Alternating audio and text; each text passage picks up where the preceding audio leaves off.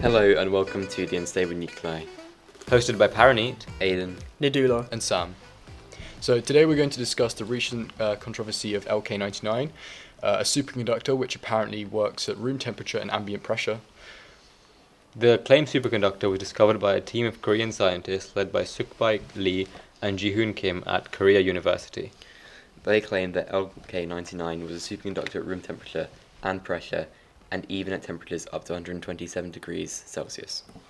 So why is this a big deal? Before we can get into the applications of superconductors, it's important to understand how they actually work. So what is a superconductor? So there's quite an extensive history behind superconductors and when we first discovered them, and then between then and when we actually had a good theory which explained how they actually work and how they have their properties. So the story starts off in 1908 with Dutch physicist Heike Oens. He figured out how to cool helium gas at 4 degrees Celsius above absolute zero. He also cooled a sample of mercury to this temperature and found it had no resistance, therefore meaning it had no energy loss, and called this new state of matter a superconductor. Resistance is caused when electrons bump into the atoms of the conducting material they are traveling through. This causes some of the electrons' energy to be transferred to the atoms of the conductor and can be seen when the wire heats up. So in the new superconductor state, the electrons flow perfectly through the material without colliding with any of the atoms of the conducting material. So it worked so well, right, that if you induced a current in a circle of wire that's made of superconductor, then that current would continue to flow forever because no energy is lost. Superconductors also have another interesting property. They expel magnetic fields. This means if you place a magnet over a superconductor, it will float. So what causes these properties? So Lord Kelvin, who's the inventor of the International System of Absolute Temperature, obviously the name Kelvin, believed that close to absolute zero or 0 Kelvin, the electrons will stop moving and resistance will become infinite. So Owen's discovery was therefore a contradiction to this when he cooled mercury to 4.2 Kelvin, and obviously that became a superconductor, and actually the resistance decreased rather than increasing. So it's since been found that other materials and alloys can be superconducting at much higher temperatures, but they still have to be very, very cold, so like around minus 123 degrees centigrade or 150 Kelvin. The next big discovery in this field occurred in 1933 by Fritz Walter Meissner and Robert Oxenfeld. They found that when metal is cooled to superconducting temperature with a magnet on top, it causes the magnet to float. Normally, matter allows magnetic fields to pass through it, but superconducting materials don't allow this and expel the field. The magnet is lifted in order to allow the magnetic flux to flow through to the opposite pole, since it can't go through the material. This is known as the Meissner effect. The cause of the superconductivity is still unknown. So yeah, at this point when the Meissner effect was discovered, we still didn't have a theory that really, truly gave us a proper explanation on how they could do what they could do. So that came a lot later. What causes resistance? Resistance is caused by collisions of electrons with the atoms of the conducting material. This is because the atoms vibrate and there are imperfections in the lattice. When the electrons collide with the atoms, they transfer energy to them, allowing them to vibrate more than usual, causing the whole lattice to heat up and vibrate more. So it's important to have a look in more detail at what causes resistance, because then when we look at why this goes away, it'll make a little bit more sense. So when you cool down a conductor, the vibrations of the atoms in the conductor are reduced, obviously, because it has less energy.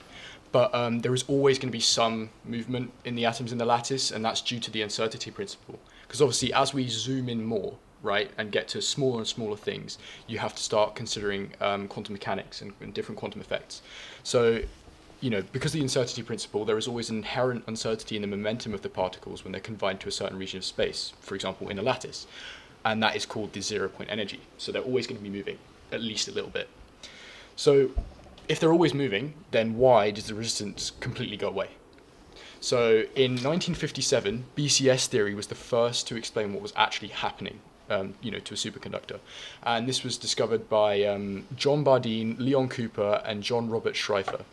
So that's why the name BCS. Yeah, exactly. So a key property of particles, right, that we're first going to have to just explain, give it a little bit of context so it makes more sense as we continue. So key property of particles is their spin, and that's their angular momentum, all right?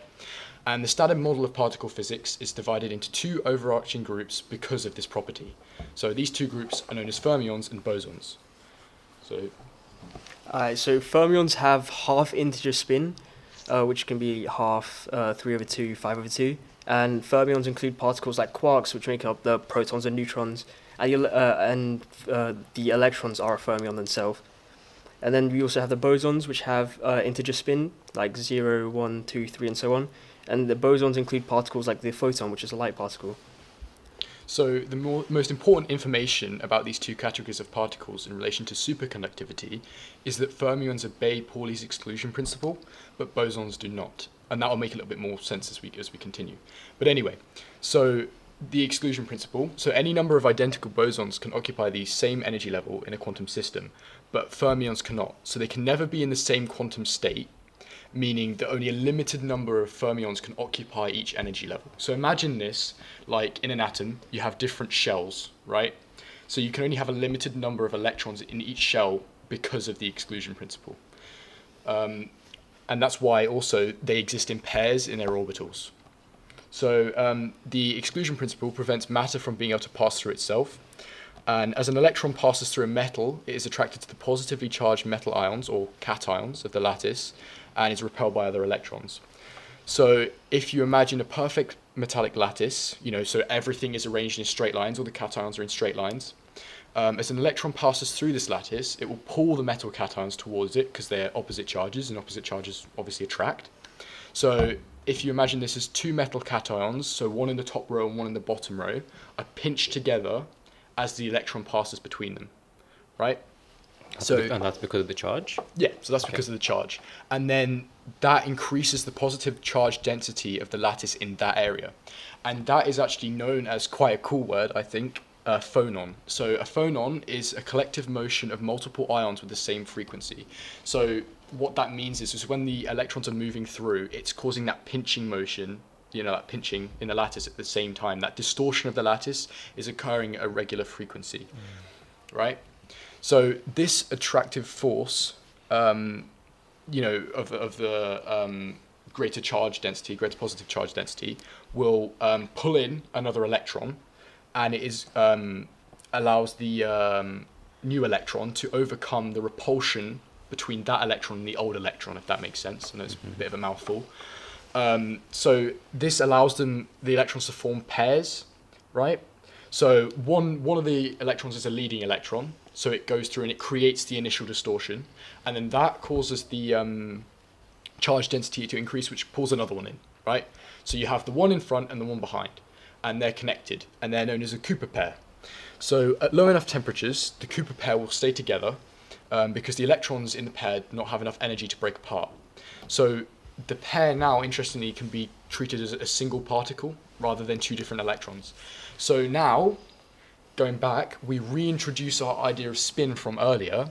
So when stuck within a Cooper pair, if you're considering that as one particle, then in that interaction, the spin of the electrons adds up.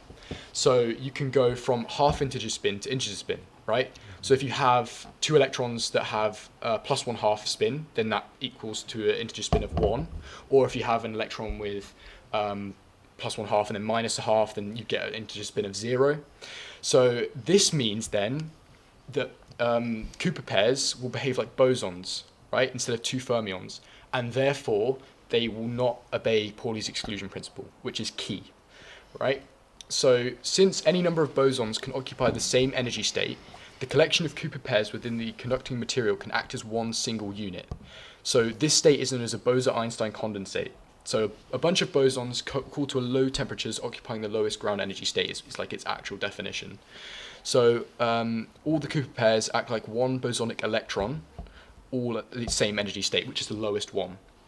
Yeah, and this obviously, because it's made of electrons, even if you're treating them all as one unit, because it's made of electrons, they all have a negative charge, and therefore the one unit will have a negative charge. So then it can, because it's charged, it can conduct electricity. So normally, when electrons collide with the metal lattice, they lose energy, as we've talked about before, and that's why it's important for us to talk about resistance earlier. But for a Bose-Einstein condensate, the Cooper pairs are already at their lowest energy state. So therefore, they can't lose any more energy to occupy a lower energy quantum state, right? So imagine this, like if you have an atom that's excited by radiation and it, some electrons increase and they go up in their energy level, and they can fall back down because there's a lower energy level which they're more stable at, yeah? But in this case, they're already at that lowest level, and therefore there's nothing for them to fall down to, right? So they're at their absolute minimum. Yeah, exactly.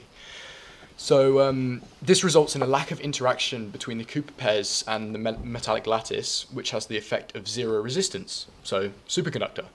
The interaction between the electrons in the Cooper pairs is very weak and therefore only works at very, very low temperatures. Otherwise, the electrons in the pair will gain enough energy to break free of that pair. So as the temperature increases above the critical temperature, the Cooper pairs will break up. So the superconductivity overall, we can conclude, is due to the interaction of the Cooper pairs with the phonons of the metallic lattice. So if you need such low temperatures for superconductivity, how are there people claiming that there's room temperature superconductors? Well, you have different types of superconductor, right? So the ones that we've mostly been considering at the moment are type 1 superconductors, and those sort of most vigorously, in a way, will expel a magnetic field. Whereas type 2 superconductors it's not as much. So they'll expel it to an extent, but they will still have magnetic flux lines passing through them. And one of the properties of type 2 superconductors is that they can work at a lot higher temperatures. So that, for example, would be like LK99, that there are ones that can do that and have that property. That's interesting. Obviously, other than LK99, there have been others discovered. So an example of this that I've seen was a carbonaceous sulfur hydride, which works at room temperature, but it only works at really, really extreme pressures, like, the pressures you'd find at the center of the Earth, that kind of magnitude. So obviously that isn't very useful, it's not very convenient in everyday use of that material. Yeah, and what are the uses of these superconductors? I wonder how they'll influence our life. If having no resistance would mean close to zero, or if not zero energy loss, they could probably be used for some life-changing, possibly change society forever. Yeah, for sure. I mean, transport, there's maglev trains, that will completely revolutionize transport.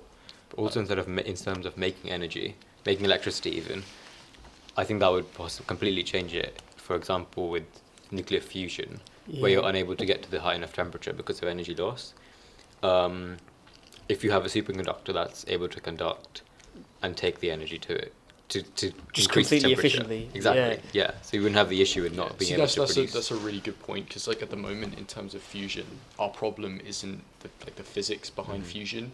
It's actually the engineering. It's limiting our progress in that area. So that would really help. And making it cost effective, of course. Yeah, exactly. Because that's what it's all about. They can't make fusion on a large scale if it's not cost effective. It's all about profit at the end of the day. Yeah, of course. But also, if it's completely not possible right now because of superconductors, because of energy loss, this would completely revolutionize how we use energy every day. Yeah, because it would just reduce our electricity bills would go down crazy. Because at the moment they're obviously on the rise. Yes. Because they were on the rise for a while, and then they'd stagnate and they'd drop a lot. You'd expect them to drop. Yeah, because the thing is, if you're transferring energy with zero resistance, you're not, no energy is being dissipated. Exactly. Then it means that you don't have to use as much fuel, because if an area is demanding a certain amount of energy, it's going to have that, but you're going to have to give it more than enough, because some of it's going to be lost on the way. Yes. Yeah. But if it's perfect, then you have to use less fuel, because it will only need that exact amount of energy rather than any more. Yeah. You know what I mean? So how far away do you think we are from? I mean, there's questions as to whether it's possible. But the thing is, the problem is that there are more rules, surrounding superconductors that we just don't know yet. And that's the problem with a lot of things. A lot of these new areas of technology is still quite early on. Because it's not that it's necessarily impossible. It's just that we don't know enough about how it works. Yeah. And, to actually properly do that. You know what I mean? So unfortunately, like, if LK99 was real, if that wasn't just a bit of a scam. Yeah, so with LK99, that was quite interesting how they claimed to have created a superconductor, and I think there was hundreds of labs around the world trying to recreate it, and they just never managed it. Because it was just completely fake. It was completely fake. But that's the thing, like, as soon as they released it, everyone was very skeptical because like it would be like the discovery of the century if they could do something like that, I think another really interesting use would be super fast computers, because obviously if you have zero resistance, it would just be much faster, as well as the computers would be much more efficient in terms of heat. Like for example, a laptop at the moment, they get quite hot. Yeah. But if you're... I mean, my Chromebook's basically burning a hole in the table here. But, if you have no energy loss, that would... Yeah, because then also, like, it just negates the need for heat sinks and fans and that kind of thing in computers. Fans especially. So, there'll be a lot more space to do other things.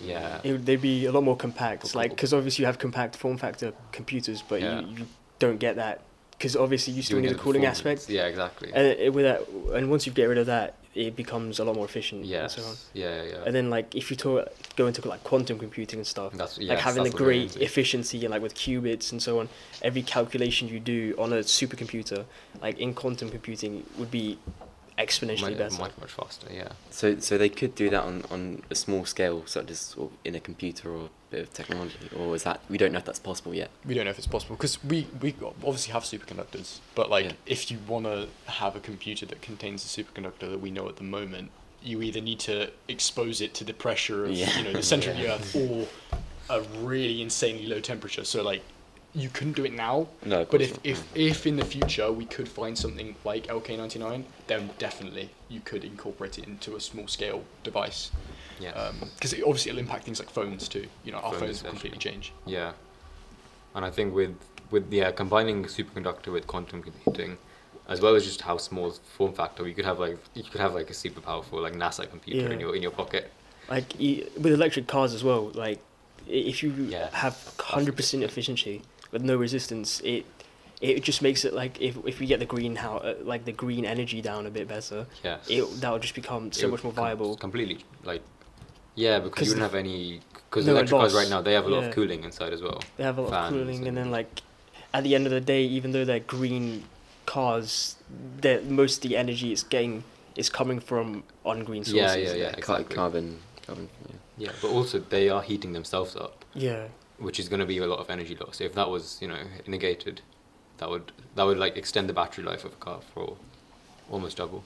Which is also like a very key thing because, in terms of the environmental impact of electric cars, their biggest problem is their battery. Yes. Yeah. So if you need to replace that, Because once you're the electrical components are no longer viable, and you can't reuse them. Yeah. You just have to scrap a good chunk of them. I think that would be interesting with superconductors, like seeing how long they last compared to because a general obviously conductive. the resistance isn't there. Exactly. So but I wonder if there'll be other aspects that'll make it less or more durable. Yeah.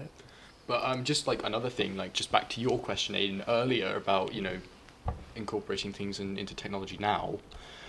We actually can. There is an example. So you can have very ultra sensitive MRIs, like very specialist MRI machines can have superconductors that are, work at very low temperatures at the moment. So obviously it's not great, it won't be as efficient and stuff, but you can do that. So why would you use a superconductor in an MRI machine then? Or would you, what can we assume? But it's basically just to do with the strength of their magnetic field because it's so strong, and that's all to do with it. Get higher resolution images in there. Yeah, exactly. And I'm assuming it would also use less energy then, right? Yes, it would. Yeah. Cool. Well, thank you all for listening. We hope you learned something new about STEM and enjoyed the show.